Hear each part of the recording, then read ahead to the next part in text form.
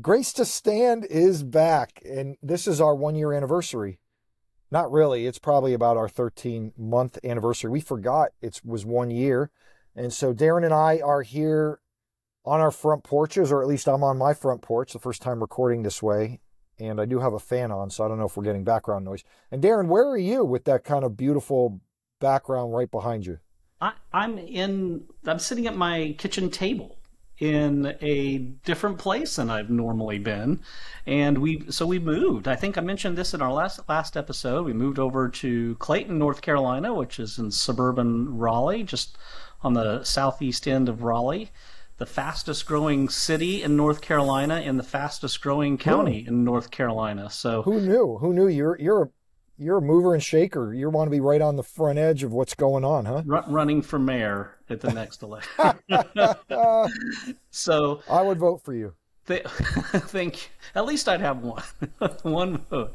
I think I'll stay. I'll keep my day job. But at any rate, yeah. So we're here in Clayton in the Raleigh area, and so I'm still serving with Ministry to State. And the big news on our end is that I will be serving as the Minister of Teaching and Discipleship at Grace Reformed Presbyterian Church here in Clayton. So the congregation just extended that call on Sunday morning, and I'm really excited about it. It's a fantastic church, planted about 8 years ago, a little over 8 years ago, and it's in a growing, kind of booming area, and all generations of folks are there.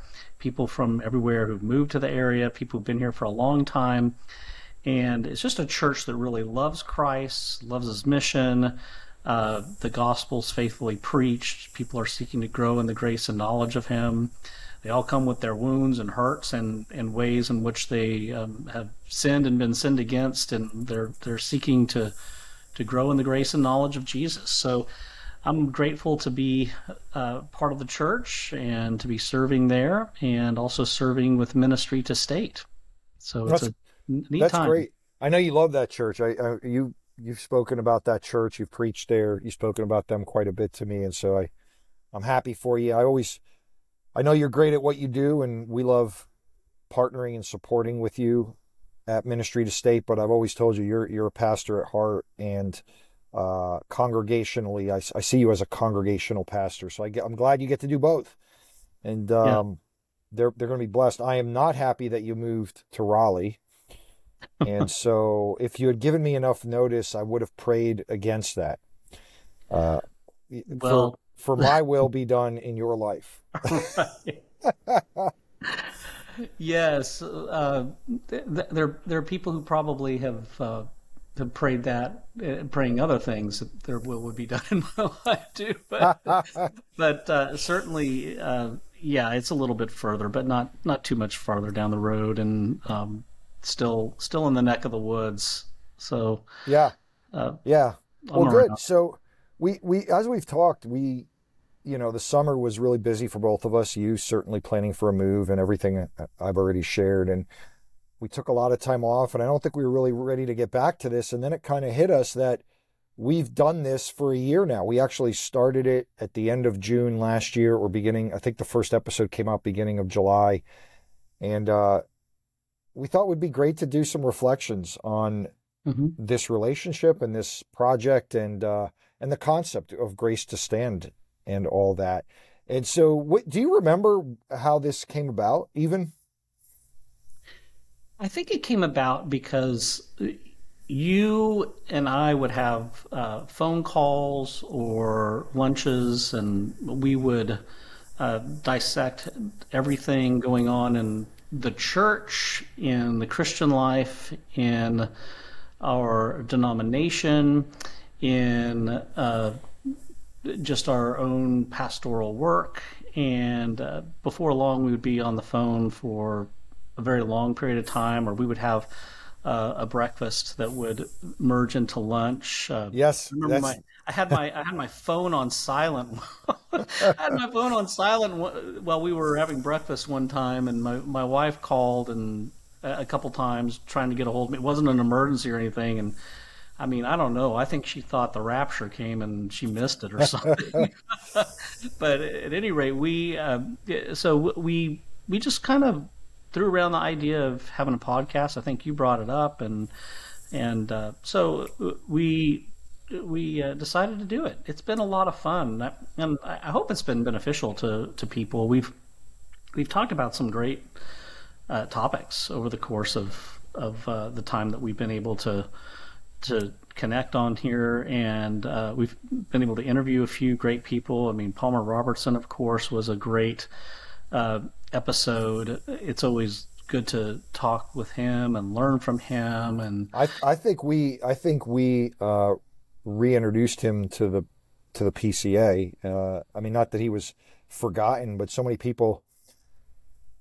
You know, I had people say they didn't know he was still alive because he was in Africa for 25 years. Of course, he showed up at that General Assembly last year, and that was we all said that was a big moment. But nobody, kind of knew how to get to him, and he did our podcast, and it was a super blessing because he talked about everything from his latest books, and he's working on this trilogy of New Testament biblical theology, but also about a lifetime of ministry, his heart for missions, and he has become a dear brother. And so, yeah, that's right. Yeah, you got that right about, I remember that time at the restaurant in particular. I remember I think it was a breakfast time or something, and we ended up taking it outside. It was kind of gloomy out even, and your phone was buzzing. But yeah, it definitely, the relationship's been iron sharpening iron. You've helped me think through things. You have a great way of thinking through things. And I think so many of the conversations we were having, I said, man, I wish we recorded that. Because I've wanted to, or thought of doing a podcast for a few years, even in Florida. But for me, the intention was, really this was about my congregation. And from my end, and I know for you, it serves to bless you, the people that are in your donors and those in your sphere. And now hopefully this new church you're a part of. But I thought, my people hear me speak enough. I preach most weeks. I am often teaching. We have Wednesday night get-togethers at the church. I teach classes there. I teach at men's breakfasts and events for the church. And so I don't want it just to be George, teaching in that format. And I said a conversation would be good because you can learn a lot from conversation. And I think that's what podcasts do for people. It's not simply mindless, just listening to somebody's conversation or watching, a sitcom on TV, but you're learning through dialogue it's almost like you enter into it, or hopefully the people and they can get perspectives and angles. And so that's always been my focus on this for congregants. I've always looked for ways to teach more at the church. I just believe in the power of the word, and that you can't get enough of it, but I don't want another Bible study. And so this has served that, and in that we've done a lot of things. I mean, we taught through a lot of the Westminster Larger Catechism on the Reformed view of the moral law of God and how that relates to all areas of life. And I thought that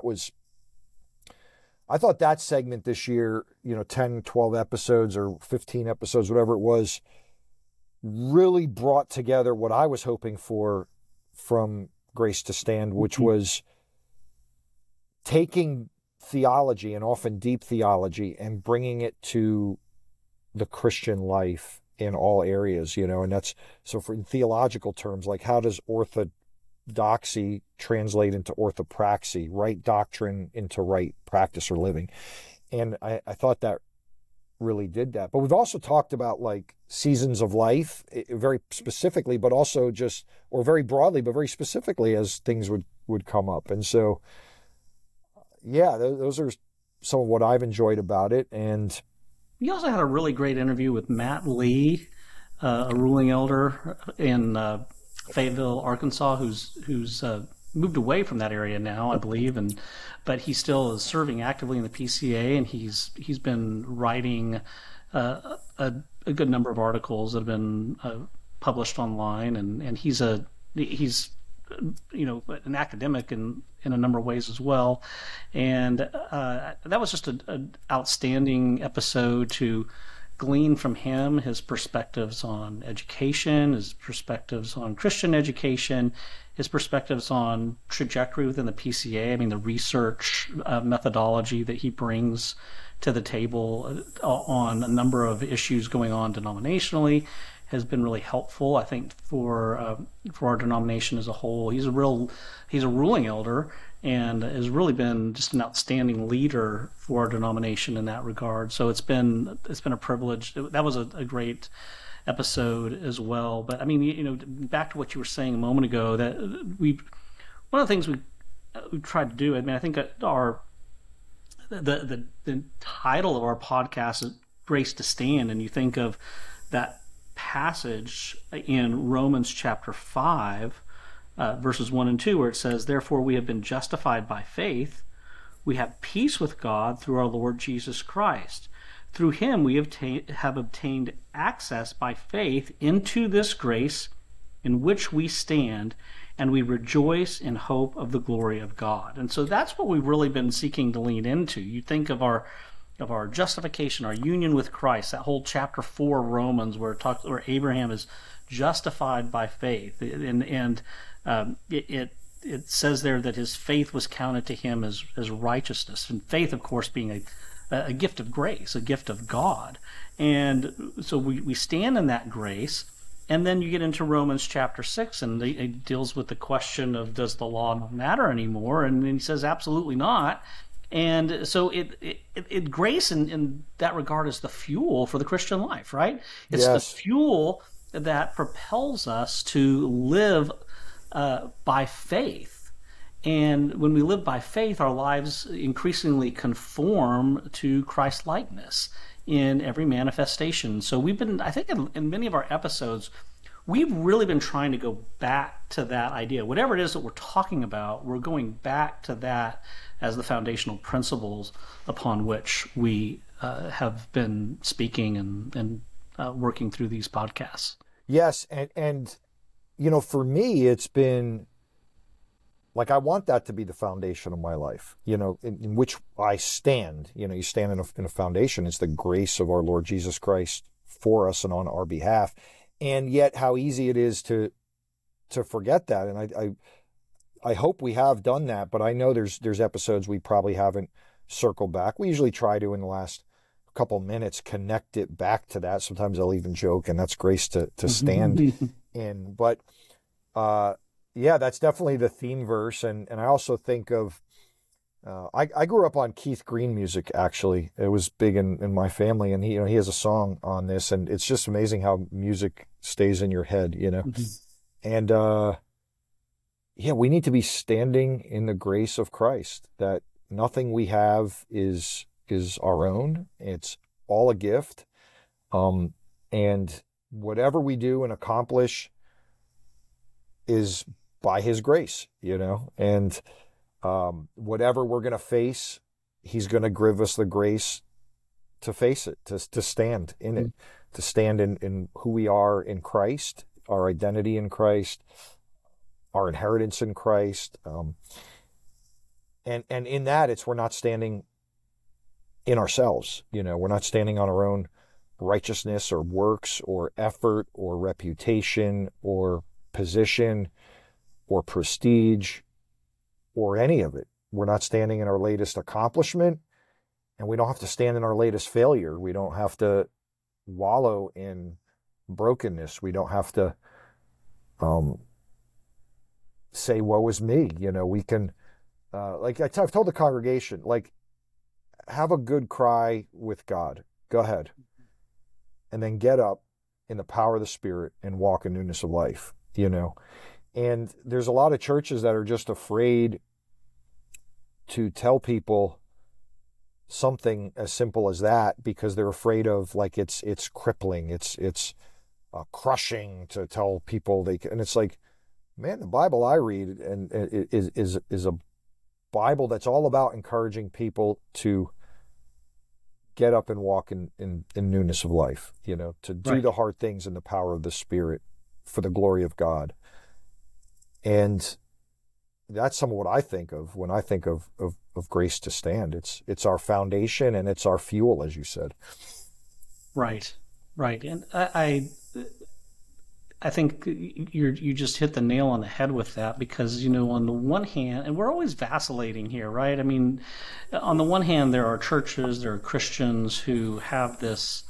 They really minimize sin. They minimize the gravity of it, the consequences of it, the offense to God, the true definition of what it is, that sin is not merely an encroachment on your quality of life or that of someone else, but it is, as some have said, cosmic treason.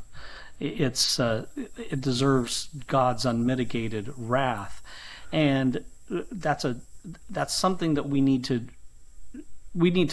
truly believe that about our sin. But so often, I mean, there's a category of people who can just get so enmeshed in that idea that they're flying through life with their flaps down. I mean, they don't have power because they're not really grabbing on to grace.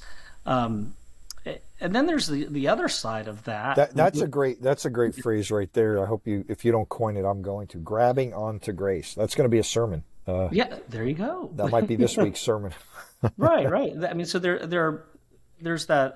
there's a group of people on one side who become so self-loathing in their sin, and then there's a group of people on the other side who just minimize it. You can emphasize sin to the point to where you don't see the grace of God that is greater than your sin, and then you can see that your sin is really not that bad, and you don't need that much grace. And I think that what we're trying to do is we're trying to say, no, you're not just sick in your trespasses and sins, you're dead in them, and it's God's grace in the gospel we read about in Romans, or not Romans, but 1 Corinthians 15, standing upon the gospel of grace there. Yes. That he talks about.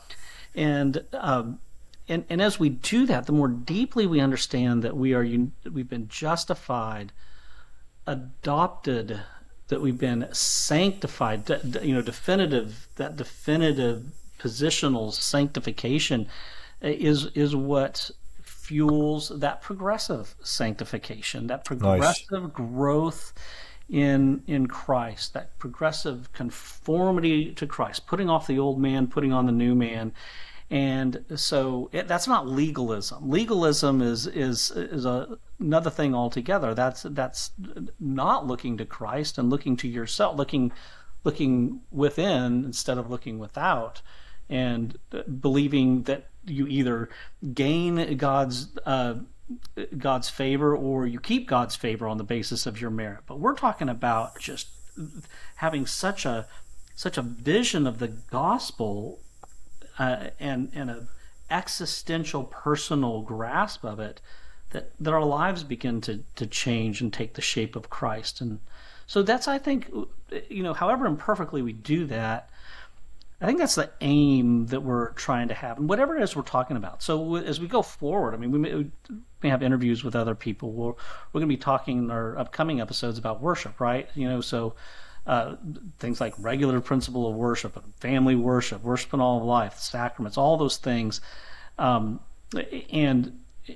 ways in what proper God glorifying worship really looks like, versus not. And you can look at that legalistically, but really what we're doing is God has shown us how to worship Him in spirit and in truth.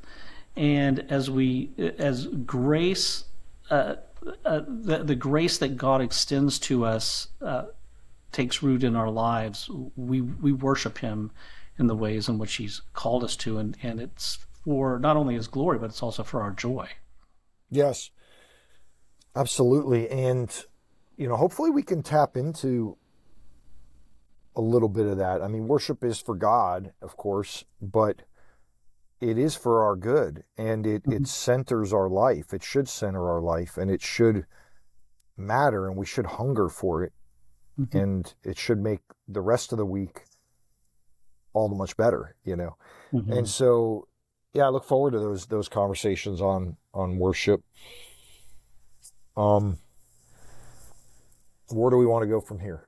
Well, I'm just kind of thinking like, how does the whole reality of grace, how is that a counterintuitive uh, angle of life for the the unbeliever, for people who've yet to come to know Christ? I mean, what are the dictates under which they are living versus that of what the Scripture teaches about grace, and how is that good news?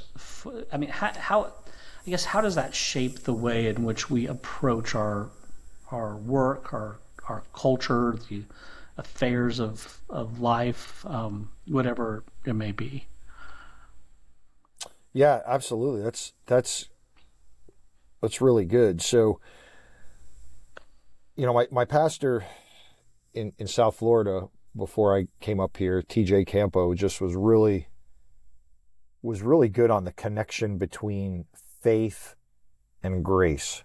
Mm-hmm. And so when you say like, or you didn't use the word paradigm, but like the different paradigm between how the Christian ought to live life and how a non-believer would live life. And Paul would say, well, we're to live by faith, by the Spirit, not by the flesh, And so often when we hear about fleshly living, we think of fleshly sins, particularly like maybe sexual sin or something like that. But when Paul uses, to live in the flesh, he's talking about living under your own power and under your own effort, just making decisions based on your own will as opposed to God's will. Living in fear rather than by faith is by the flesh. And so to walk by the Spirit or walk by faith, so we have the verse, of course, in Ephesians 2:8, you've been saved by grace through faith.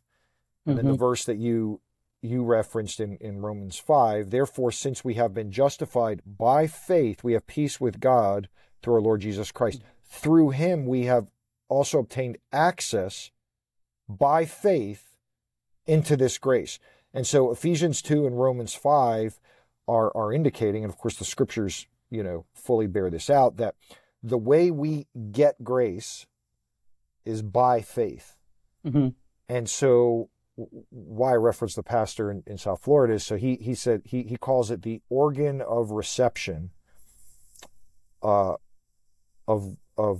grace is faith. And so how, the ear is the organ of reception for the sound waves that, it doesn't create the sound, it just receives the sound, or the eyes receive the light.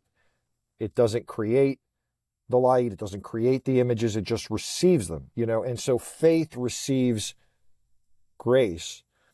And that's just a great way to view it. And so to your specific question, it's like, if we want to experience, feel, receive the grace of Christ, we need to be doing that by faith. And, as we talk about worship, we'll talk about the ordinary means of grace and word sacrament prayer, but like word sacrament prayer don't produce the grace. When done in faith, through those activities, we will receive grace, Like an unbeliever does not get grace by taking the Lord's Supper because they're not taking it by faith, Right. And how, the last thing I'll say is how that impacts our daily decisions. It's like when we just have an awareness of what faith means in how we approach situations in life, whether it's disagreements with people or how we have to accomplish something or how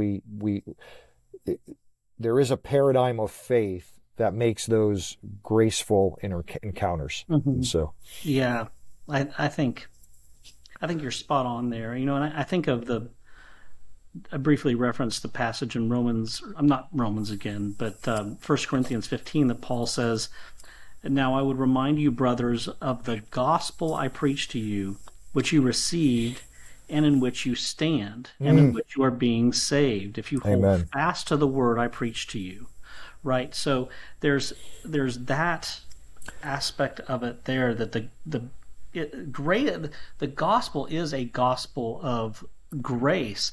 And back to Romans 5, we talk about rejoicing in the hope of the glory of God. And I think that the grace of God enables us to rejoice in the hope Yes. that we have now currently, but also the future hope, the future grace that we will obtain, that in this life and in that which is to come. So our whole life, I mean, every every nanosecond of it is a moment of God's grace to us. It's never depleted or vanishing, because His steadfast love and faithfulness endures forever in all the changing scenes of life, like we talked about last week. So, I mean, I think about, like, with regard to our friends and neighbors and family members who've yet to come and taste and see this grace. I mean, what is left? I mean, you have to, your life has to be galvanized by something, right? I mean, something has to to cause it to take shape and have meaning and validate it. So if your life isn't under grace, then you live in some manifestation of fear, and that's what you were talking about just a moment ago, right?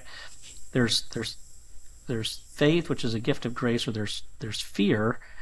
That would be the contrast of it. And how does it manifest itself? Well, I mean, in the pursuit of power, pursuit of just having control, pursuit of, like, the idolization of safety, which can be something like having all of your personal comforts, or having to amass more and more and more, or having to have a barricade around your life to where there's this lack of vulnerability. You don't let people in because of your fear of being hurt, or there's this tendency to dominate and control and rule over people. And I think we see that a lot, just on the headlines of the culture. I mean, the whole cancel culture thing is so much about that, right? I mean, like, we're just it's just domination. It's just move these people to the total margins of society, and that's there's and then there's just the human approval factor, right? I mean, everybody wants that. I mean, your life, your self understanding is based upon how you're viewed by others, and that just ebbs and flows. And the problem with all of that is all of it ebbs and flows, right? I mean, you're never going to be approved enough. You're never going to have enough power. You're never going to have enough control. You're never going to be safe enough. You're never going to have enough protection. It's never ever going to. I mean, as soon as you get it, there's going to be just a little bit more. It's like what John D. Rockefeller said. You know, how much does a person? Somebody, he was asked one time, how much do you need? How much money is enough, right? I mean, and he was the richest man in the world at the time. And his answer was just a little bit more, right? Just a little bit more. We need just a little bit more of everything. That's right. So, but the thing is that the grace that we have in Christ is an. I mean, he's the eternal God. And so there's no beginning and there's no end to Him. And so the grace that we have is eternal. There's no beginning or end to it. So when we read in the Psalms that He casts our sins off as far as the east is from the west, there's no end to the east and there's no end to the west. I mean, and that's how much grace we have. And that's propelling us through life. Right. When all of those other idols that I mentioned don't measure up. Right. And I think for me, like, as you were talking, it goes like really practically, if this sounds so esoteric to somebody, I don't know what we're talking about how, like, grace can help us be vulnerable with people, or do something that we might fail in and go boldly into it, or whatever. It goes back to, for me, our adoption and who we are in Christ. I mean, that's like, it is grace that not just our sins are wiped away, and not just that we get Christ's record, but we get Christ's identity. He is, the eternal Son of God, and he makes us children of God. And of course, in a different way than he is. He is the only begotten. But this creator of the universe, who we owe all our worship to, who will judge everything, has decided to say, I'm going to treat you like my son because you are my son or my daughter. And that identity then, if we really get it, if we really believe and have faith in who God is in that, and that's really ours because of Christ's work, then we don't have to worry about fear in our interactions or being vulnerable with others, because, again, Romans 8, God is for us, who could be against us, It's but it's hard, but if we get that and we can walk and live in that identity, and the only way to do that is by faith, we have to actually believe it, and that's a hard thing, but that is something to stand in, and it really just, when you unpack it, it ought to create a humility in us, because I don't deserve to be a child of God. I don't, even if I lived perfectly, even if I wasn't born in sin and lived perfectly, I don't deserve to be a child of God. He is other, he is beautiful, he is perfect. Mm-hmm. And yet when then you consider that not only do I have a sin nature that I'm born with, but I commit sin, cosmic treason, which is more than simply, viewing it as falling short, although it is hatred of God when you commit sin, and we don't view it like, it's a little accident. And yet he, like you said, overlooks it from the east to the west, because he has given us Christ's righteousness. And do we really believe that? And that's what we stand in. Exactly. Yeah, the more deeply your self-definition is oriented around the gospel, around grace, around being, which is his grace that brings us into union with Christ, that declares us not guilty, that declares us righteous in his sight, that brings about that adoption and gives us all the rights and privileges of being his sons. I mean, that is transformative in the way in which we understand ourselves and other people and the world. And as the Christian starts to get that, he or she begins to live a much more authentic life, because that's who you are. I mean, that is how does God define you? Well, yes, you're a sinner, but you're a redeemed sinner. You're not just a sinner, you're a redeemed sinner. You're in Christ. You are his child. You are adopted. And when we live counter to that, we're living at odds with who God, who ultimately declares us to be, which is righteous and under his grace and covered in his steadfast love and faithfulness. So it just not to beat a dead horse, but it just compels faithful living. It compels.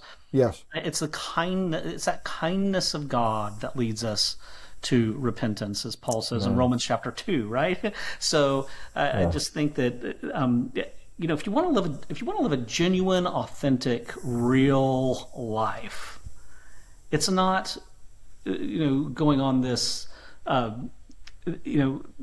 bottomless quest to find who you are and to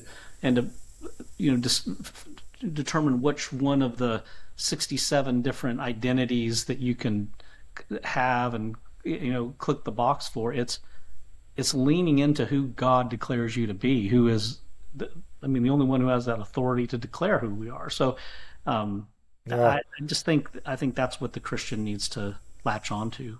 Yes, yeah, and you mentioned earlier about 1 Corinthians 15, and as you quoted that, it was the gospel that we stand in, and in Romans 5 is we stand in grace, but of course it's called the gospel of grace. This is, Christian life is, it's great. It's a life of grace. So over the next few weeks, I think we're looking at 4 or 5 weeks, we wanted to zero in on the subject of worship, because grace leads us to worship. So, George, you and I have talked a little bit about how we were going to map that out. Do you want to just share a little bit what we're thinking as we go forward for the next few weeks? Yeah, I hate to commit to anything because you know how these episodes tend to go, but I think we know there are some subjects we know for sure we're going to talk about. Yeah, oh, definitely. We don't know the sequence, but just in general, what is worship? And then what I found through this podcast, and going back, like taking a full circle to the beginning of what it's accomplished and if it's blessed people is, first of all, my people love you on it. I think they say, "Oh, I listen to your podcast. I just love Darin," and it's always like, it's because they don't have to deal with me personally. Yes, I can attest to that.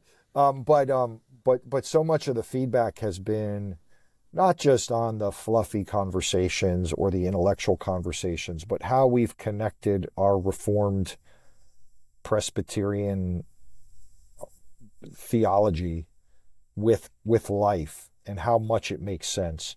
Reformed theology, when people come to grasp and love and understand it, they say it just makes sense of the Bible, And what I think I'm hoping we're accomplishing here is that it just makes sense of life. It doesn't just tie all the Bible verses together and rather than view them as disconnected, but it does that with life. And so Reformed theology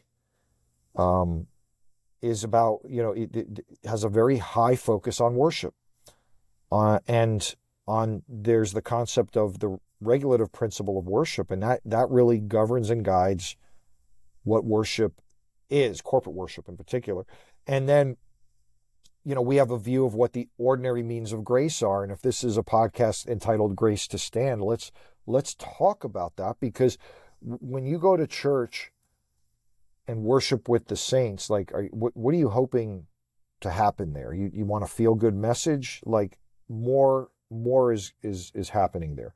And how do we tap into that? How do we receive God's grace in that? And so we'll talk about that. And as we talk about those things, it'll lead to discussions on word, sacrament, prayer. Like you mentioned, family worship. I think we've done episodes on family worship, and we'll probably do connect that. I want to talk about whole life worship, because the Reformers very much viewed life as worship. And so while they had a very high view of what corporate worship was, life was worship. And how does that play out? And I think really, like, even that topic very much taps into what our current world is searching for.